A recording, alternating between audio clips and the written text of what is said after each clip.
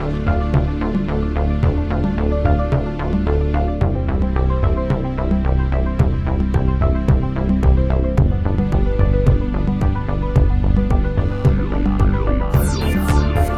and gentlemen, welcome to another exciting episode of Adventures in DevOps.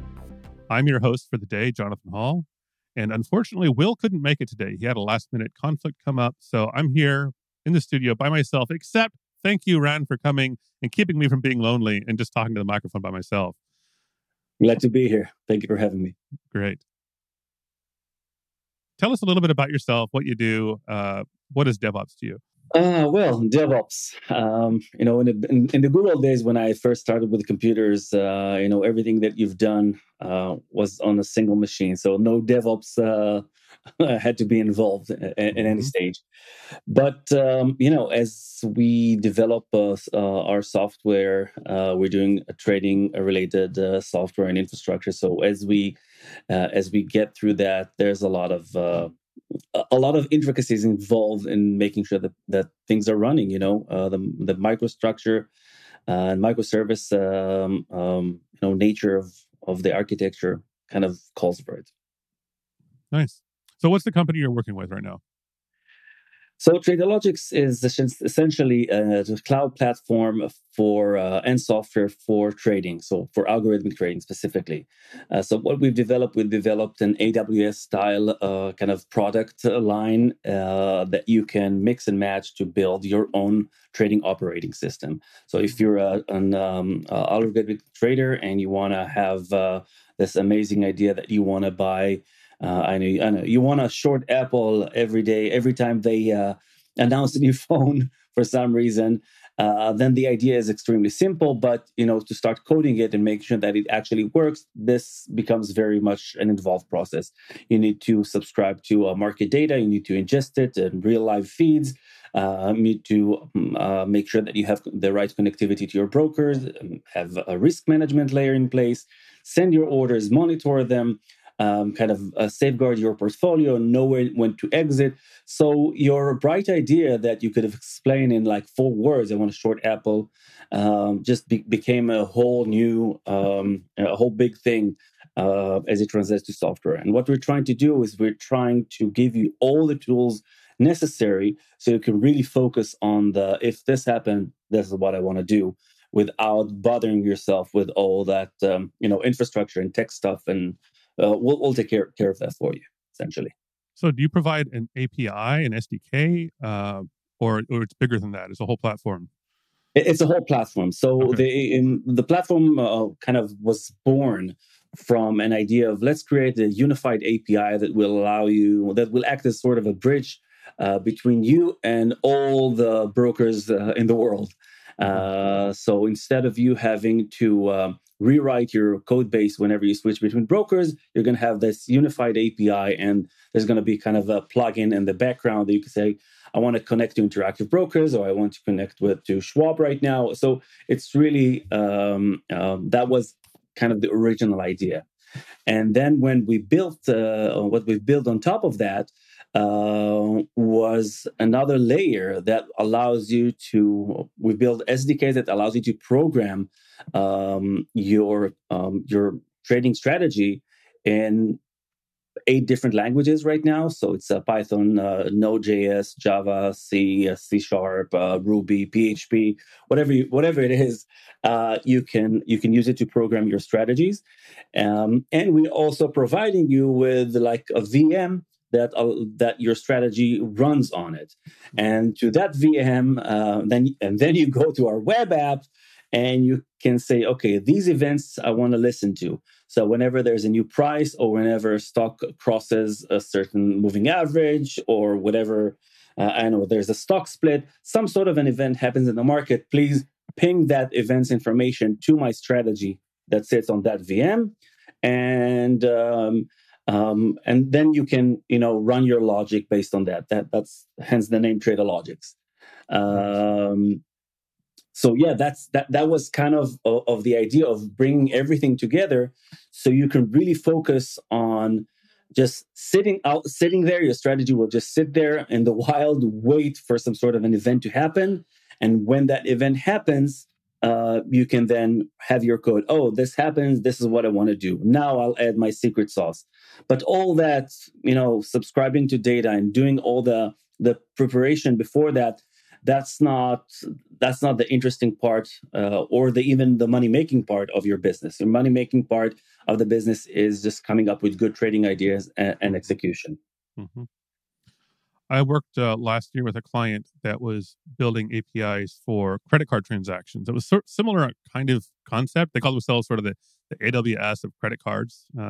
Was kind of their vision. Yeah, sort of. It was to give it would give you a sort of a unified API to talk to different credit card providers and risk management providers, all these different things. So if you say, I'm a company, I want to sell credit cards, or I want to give my employees credit cards or whatever, you could do it all through this API. So it sounds like a similar sort of concept. Just give you an easy sort of facade around a bunch of complexity related to trading. Exactly.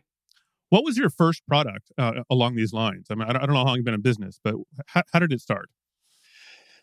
Well, actually, my background and most of my adult life, I was involved in internet marketing and ed tech space. So I was creating exchanges for online media and ad networks and that type of stuff. We used to serve in the last company in that area that I worked with. We used to serve about 3 billion ads every day. So there's a lot of algorithmic coding that goes behind the scene. Not a lot of people know that, but there's the online media. Every time you see an ad online, if you don't have an ad blocker, then there's a whole auction going on between thousands of advertisers that are kind of competing for that eyeball. So that was kind of my initial experience with large scale applications. But I would say that the first product that I had in this specific niche was a Python library that I've created for trading, for backtesting, specifically with interactive brokers. Was a really pet project. And then I've created a bunch more, like the Y Finance library and the QuantStats and PyStore. So there's a bunch of different applications that I've created and open sourced them, and they're all available on my GitHub. And that, the more and more people started using that. Right now, the Y Finance library alone has over 500,000 installs every month.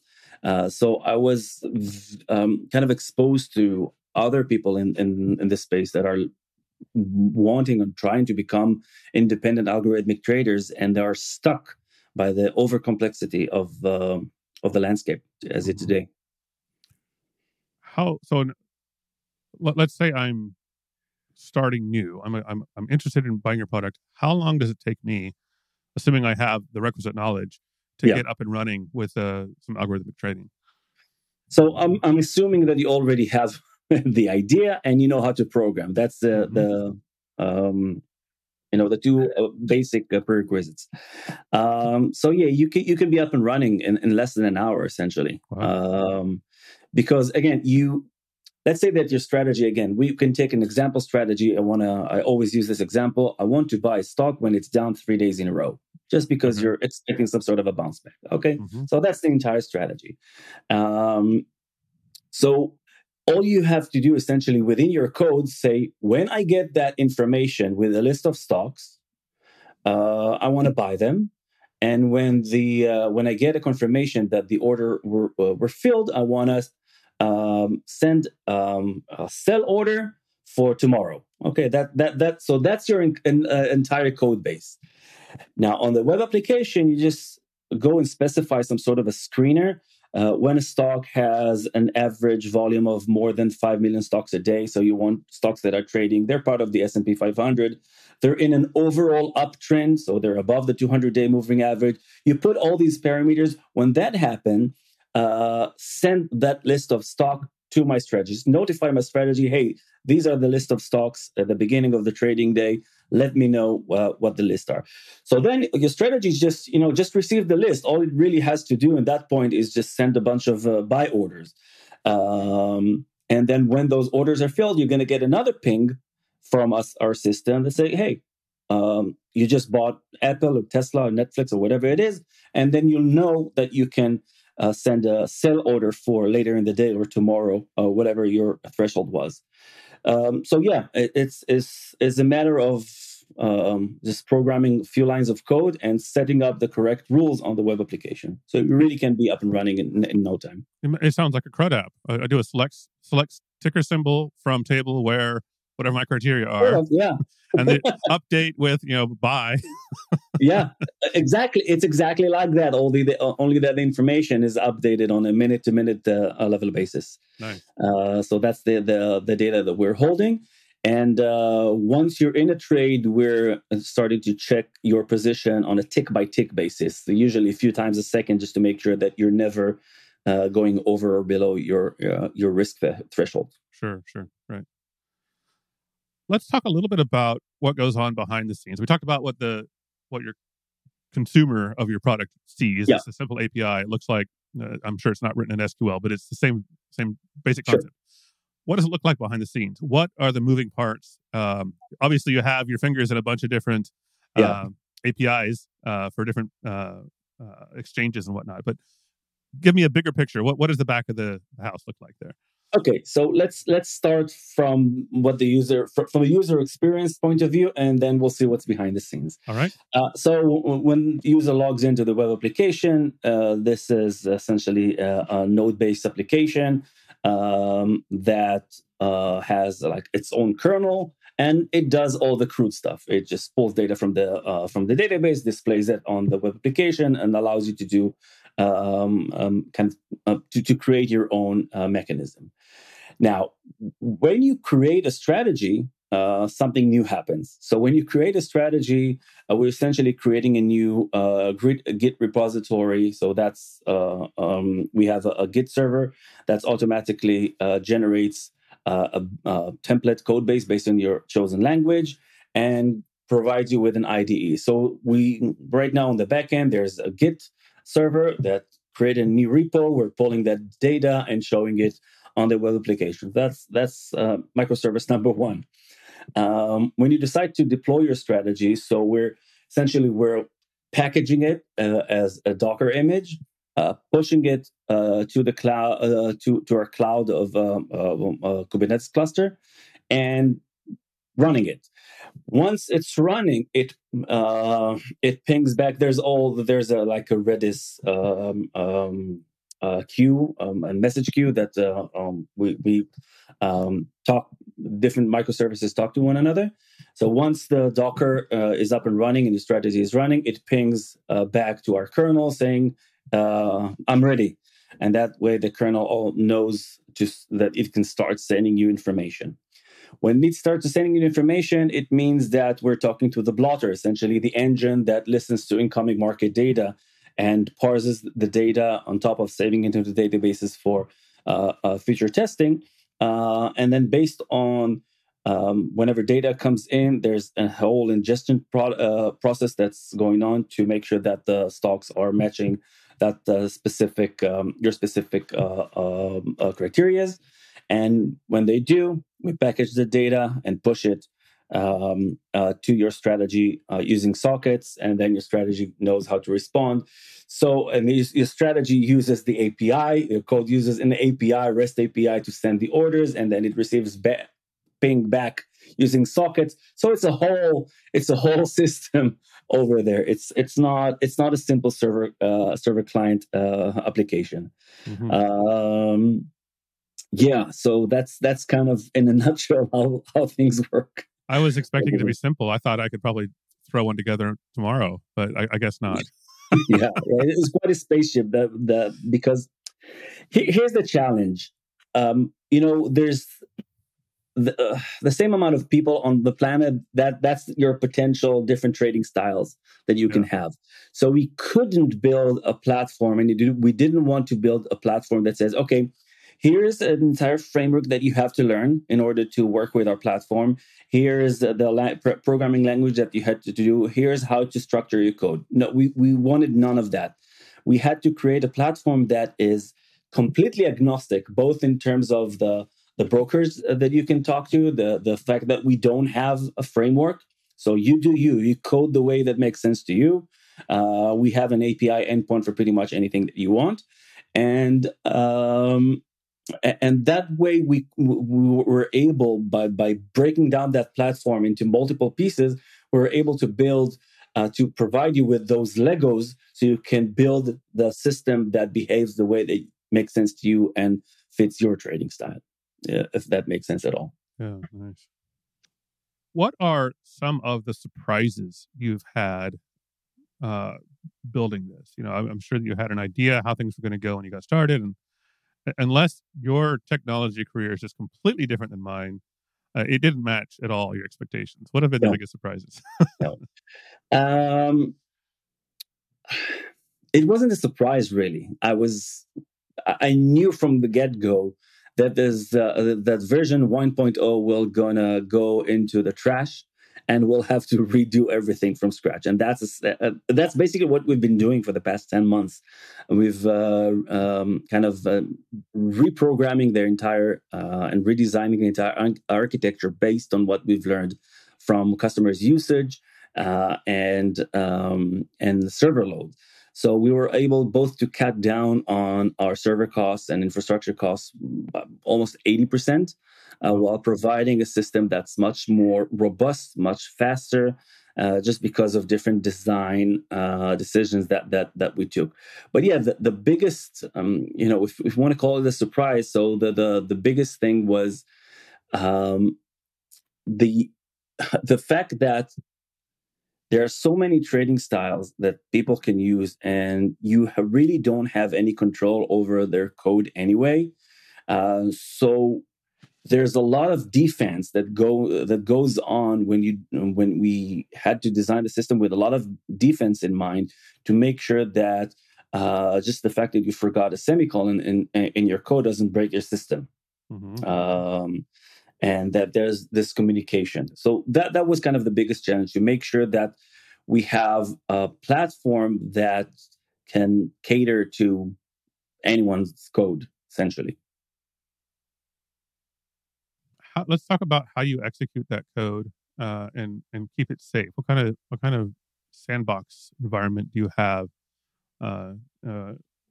or do you, or is it just Docker, or is it more involved in that? So what we do, we have the first thing that we do is, in terms of security and IP, there's a lot of sensitivity in this area. So what we're doing is several folds. One is our database is completely encrypted at rest, so and anonymized. So even if I'm somehow get access to the database, I don't know which order record in the table or trade belongs to which strategy and to which user. So there's some sort of a key system that we've created to make it extremely hard for you to kind of reverse engineer a strategy. So that's the first thing. Second thing is that the drives themselves, where we keep our Git repositories for user strategies, are also encrypted. When you deploy your strategy, you can deploy your strategy either locally or on our cloud. On a technical level, we really don't care. It works exactly the same thing. Only if you host it on our cloud, then we need to create a VM for you. Other than that, it works exactly the same. So we create a Docker image with your files there, and put you with your own dedicated resources that aren't shared with other tenants on the cluster. So if you mess things up, you mess things up for yourself. You have no access to other containers on the platform. You don't have the ability to take a server down just because you can upload a virus and it's still contained within your application. I don't know why you would do that, but it's you're not going to affect our servers using that type of strategy. So that's what we've done in terms of the isolation. It's not like we're running a bunch of scripts. It's everyone gets their own built-in image, and it's compiled. The runtime itself is compiled. We're just kind of reading your code when we're running it. I think these days when you hear about trading, everybody's thinking of cryptocurrency and NFTs. Yeah. It's kind of a buzzword.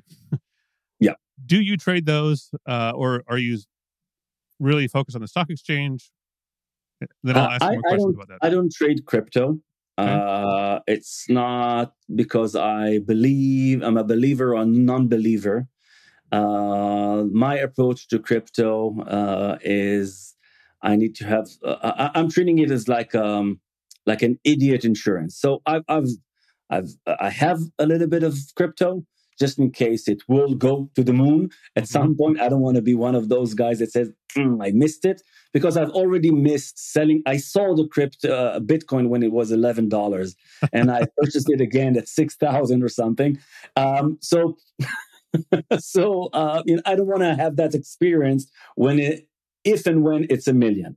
So I bought in a crypto and money that I can afford to lose, and I'm not trading it. So that's my approach to crypto. As an alternate store, I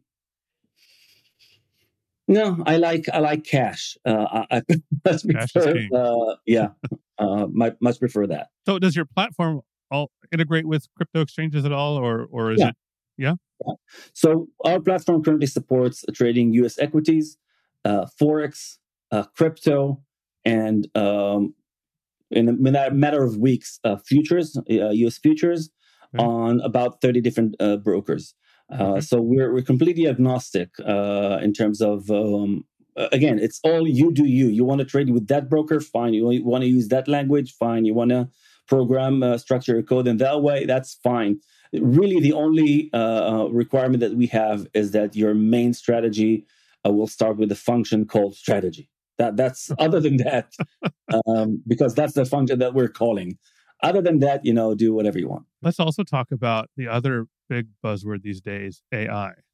I could see a lot of room for people using AI for trading strategies. Do you see that happening? And if so, to what extent does your platform integrate with that, or is that really up to the consumer of your product?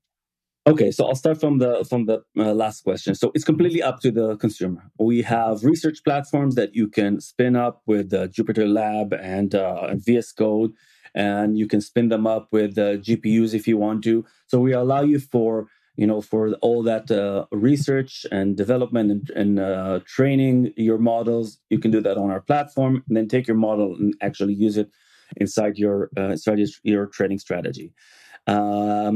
Other than that, we currently don't offer any built-in AI tools. We have a pet project that we're currently working on, which is like a ChatGPT clone for our documentation that will kind of guide you along what you need to do when you first start out with the platform. But other than that, no, we don't have any AI capabilities built in. I'm not saying that there aren't going to be any, because we are working on introducing a marketplace where anyone can create their own plugin or application that you can use within your strategy. So that might very well be like get an AI based sentiment or whatever it is that. But we as a platform, we focus on giving you the tools that are more on the DevOps side and the platform side rather than the software. Let's talk a little bit more about that. I'm curious what let's say the deployment pipeline would look like for one of your customers. They've written some Python code or whatever language. What does it look like? They have their GitHub, I'm assuming. Yeah. How does it get from there into your cloud or local, however they're doing that? What does that look like? What kind of tools do you have there? So let's the faster route would be for them to develop locally, and then they save the build time and deploy time every time they want to test another line of code. So you just download our Docker image to your computer. You launch it. You go to localhost 3000, I think, whatever it is, and you get some sort of UI interface where essentially it says, okay, where is your code currently on the drive? What language are you using? So we'll know which runtime to use. And then you program locally. Every time you have an ID, you run it, and you see the results of your strategy. You essentially run your back testing. locally. And backtesting, essentially, it's a what-if scenario. So you're running your strategy based on historical data to see how much money you would have made or lost based on what happened previously. So you just develop your code the same way you program any software. You just, it's a Git repo, whatever it is. Once you're happy with the results, all you really have to do is using our command line interface. If you prefer that, is just TCTL strategy deploy and point to your code, and we'll take care of it for you. Another option is to go to the web application and just drag your repo there, and we'll upload it. You'll see everything in the IDE, which essentially it's a embedded VS Code on our website. Mm-hmm. And you click a button, just deploy. That's it. It's really, really simple. That's actually one of the compliments / rejections that we're getting is that a lot of the conversation goes along the line of, oh, you just click here and you're done. And are you sure? Really? I'm not. So it sounds sometimes a bit too simple. But once people get the hang of it, that hey, there's an app for that, or yes, you can do that too, or they're really excited about it. On the back end, then, how do you? Let's talk about that development process. How big is your development team and your SRE team, or whatever you have there? How big is that technical team? And what does that look like? It fluctuates. The core team is 3 people. Mm-hmm. The overall development team is 12. Okay. So there's something that there's a component that we use in all of our microservices. It's a component called kernel, and very few people have access to that because that's where we're doing all the encryption of people's IPs, and sure, so that's a limited access. Mm-hmm. But yeah, the most of the platform we're using Node.js and Python with some components written in Go. So yeah, that's how the platform works. In terms of data stores, we're using Redis, we're using Postgres, and we're using ClickHouse based on what we need to save. And we're also using SQLite for when you're doing local backtesting. So it's a runtime level SQLite for local development. So yeah, we're kind of all over the place trying to find the best tool for that job. Yeah, we've, for example, one of the components that we have is our API parser. So we have a bridge that essentially translates in real time our API to the broker's API and vice versa. Just so we'll keep on that unified information. And this needs to be fast. So this also is also written in a compiled language and make sure that it runs faster. And how frequently is the platform being updated? Are you constantly adding new features, or is it pretty stable at this stage? No, we're. I wouldn't say that the core is being updated as much as new features and tweaks and stuff are being added. There is going to be a major version coming out. As I mentioned, we've kind of redeveloped the entire platform from scratch over the past 10 months, and this version will also include a lot of kind of open open projects that will allow us to integrate new services like the marketplace that we're planning on launching, and risk management and auditing services that you'll be able to kind of plug into your strategy. How what kind of regulations do you have to deal with, and how does that affect your software development, your deployment process, and all of that? In terms of regulations, since we're not dealing with we don't have any hold over customers' funds. we don't have to go through any regulations because you trade directly through your broker, and your money is with your broker. We don't touch your money ever. That's why, for example, I gave an example earlier that we're going to ping you with the stocks that met your criteria. It's not a technical stretch to automatically buy them for you. But we've decided that this is not something that we're going to do. If you want to buy a stock, you have to issue that API call to explicitly say that you want to buy a specific stock.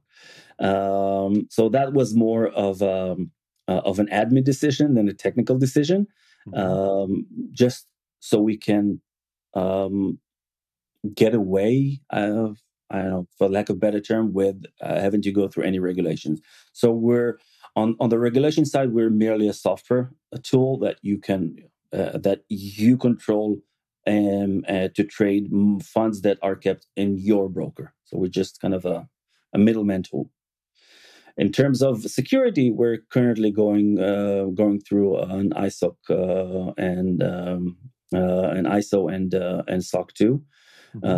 Internally, we call it ISOC, but yeah, we're going through that. Hopefully, we'll have that in about several months. Okay, nice. So that helps to mitigate a lot of the risk on your shoulders, but your customers still depend on you to be up and reliable. Yes. How do you address that? How do you how do you mitigate the potential for downtime or other failures? Yeah, lots of redundancies. So, especially with the new version that we're building, we're going to be deployed over 5 different data centers to make sure that if one goes down, that we're still up, and they're all going to be synced in real time. To make sure that if something's down, then you wouldn't notice it, and we're going to introduce an SLA and all that good stuff. That being said, there's another risk that we have actually no control over: is what happens if your broker is down, or if your broker's API is down. So what we've done is we've created like an uptime, like a status page thing that also tells you which broker you're using, and when you're in which broker is down, and we're only going to show you the brokers that you're using. So if you don't have, you shouldn't care if FXCM is down, for example, if you don't trade on FXCM. So based on that, the red to green light is going to turn on for you. But yeah, that's sometimes that happens, and actually more than I thought it does. Yeah, I can imagine, especially when you're dealing with so many different brokers. The odds of one of them going down in any certain time frame is probably pretty high, even if individually they're fairly resilient. Exactly. And there's also mechanisms like if we're sending an order to your broker, obviously based on instruction from your strategy, and we can get through, or there's an error from your broker, margin, lack of funds, or whatever it is. We're going to do 2 things. So if it's lower level kind of error message, we're going to send it back to your strategy to handle it. But if it's like a lack of fund or anything that could that doesn't let you exit a trade, which is actually more frightening than not getting into a trade, then you're going to get a text that will allow you to hopefully get into the broker's own application and kind of do a manual trade if something happens. So sort of a pager duty for your trading platform. Yeah, you have to. Failed. Yeah. Nice. Actually, one of my pet peeves, is that people give a lot of crap to PHP. Yeah. It really bothers me, man. I don't know why. The crap or PHP bothers you? No, the bad reputation. The crap that people give it. I mean, for what it was made of, I still think it does the best job out there. I've been helping a client with some PHP work lately, although I'm not enjoying it. But the main reason is because it's an ancient PHP app that was written in like 2003 and hasn't really been updated. So, and it it had years of manual version control. And what I mean by that is rather than using Git, they just like rename the file and put the date stamp at the end and then keep going. Oh, wow. There were literally hundreds of files like that in this repository. Jeez, who works like that? I don't know who it was, but they're not working on the project anymore. So my real complaint about this isn't PHP per se. It's just the bad habits of whoever was controlling the project in the past. I mean, it's not elegant, but I will argue with anyone who said for what it was built for, it's the best one. I mean, I've used a lot of templating languages, and PHP is a nice. I mean, if you want to consider it like a templating language on steroids, I think that fits that niche very well. Yeah. Where it doesn't make sense to me is building a large application. But if you want to build your templating part in PHP, why not? Exactly. That's great. Exactly. I wouldn't build an entire application with it. That's right. But to do some front end stuff and some quick and dirty stuff, yeah, definitely. Cool. I wasn't expecting to rant about PHP today. That was nice. It's just well, Ryan, how can people reach out if they're interested in either using your platform or just interested in connecting with you on social media, I suppose? What's the best way to get a hold of you? So I'm on obviously Tradologics.com. You can hop in there, or you can ping me on Twitter. I'm at Aroussi, it's like my surname. Mm-hmm. Both on Twitter, LinkedIn, GitHub. So you just find me there. Awesome. We'll try to put links to all that in the show notes too to make it easy to find you. Before we wrap this up, we like to do picks on this show. Have you thought of anything that you would like to recommend to our audience? I don't have anything clever to say. I'm reading a book. I can recommend it because I'm enjoying it very much. It's called Billions. I'm sorry, it's called Trillions. And it's about the formation of the entire, ETF markets and the index funds and all that history. So it's very interesting. I'm almost done, hopefully done in the next day or two. It's very interesting. So I can definitely recommend that. Trillions. Awesome. By Robin Wigglesworth, it looks like. That's an awesome name. Yeah. Great. Well, my pick is going to be even less serious, I think. My wife and I have been watching Star Trek Picard lately, and there's just a few more episodes left in the season. We're really enjoying it. We just had dinner with some friends over the weekend, and they said this is their favorite season of Picard. It feels the most like Star Trek because it has so many return characters for the next generation. I have to say this. I was a huge fan of Next Generation. So this is definitely something I need to start watching. Picard obviously is there. Riker's a recurring character this season. Troy shows up a few times. Geordi, even Data, sort of. I won't give it too many spoilers, but Data's died twice now in canon, and he somehow comes back again. But anyway, I'll leave it at that. Star Trek Picard is my pick for today. Good pick. Great. Well, thanks so much for coming on. It's been a fascinating chat. It's fun to dig into the technology behind a platform like yours. Thank you very much for having me. I really enjoyed talking about it and chatting with you. Great. Well, until next time, everybody, thanks for listening. We will see you next week.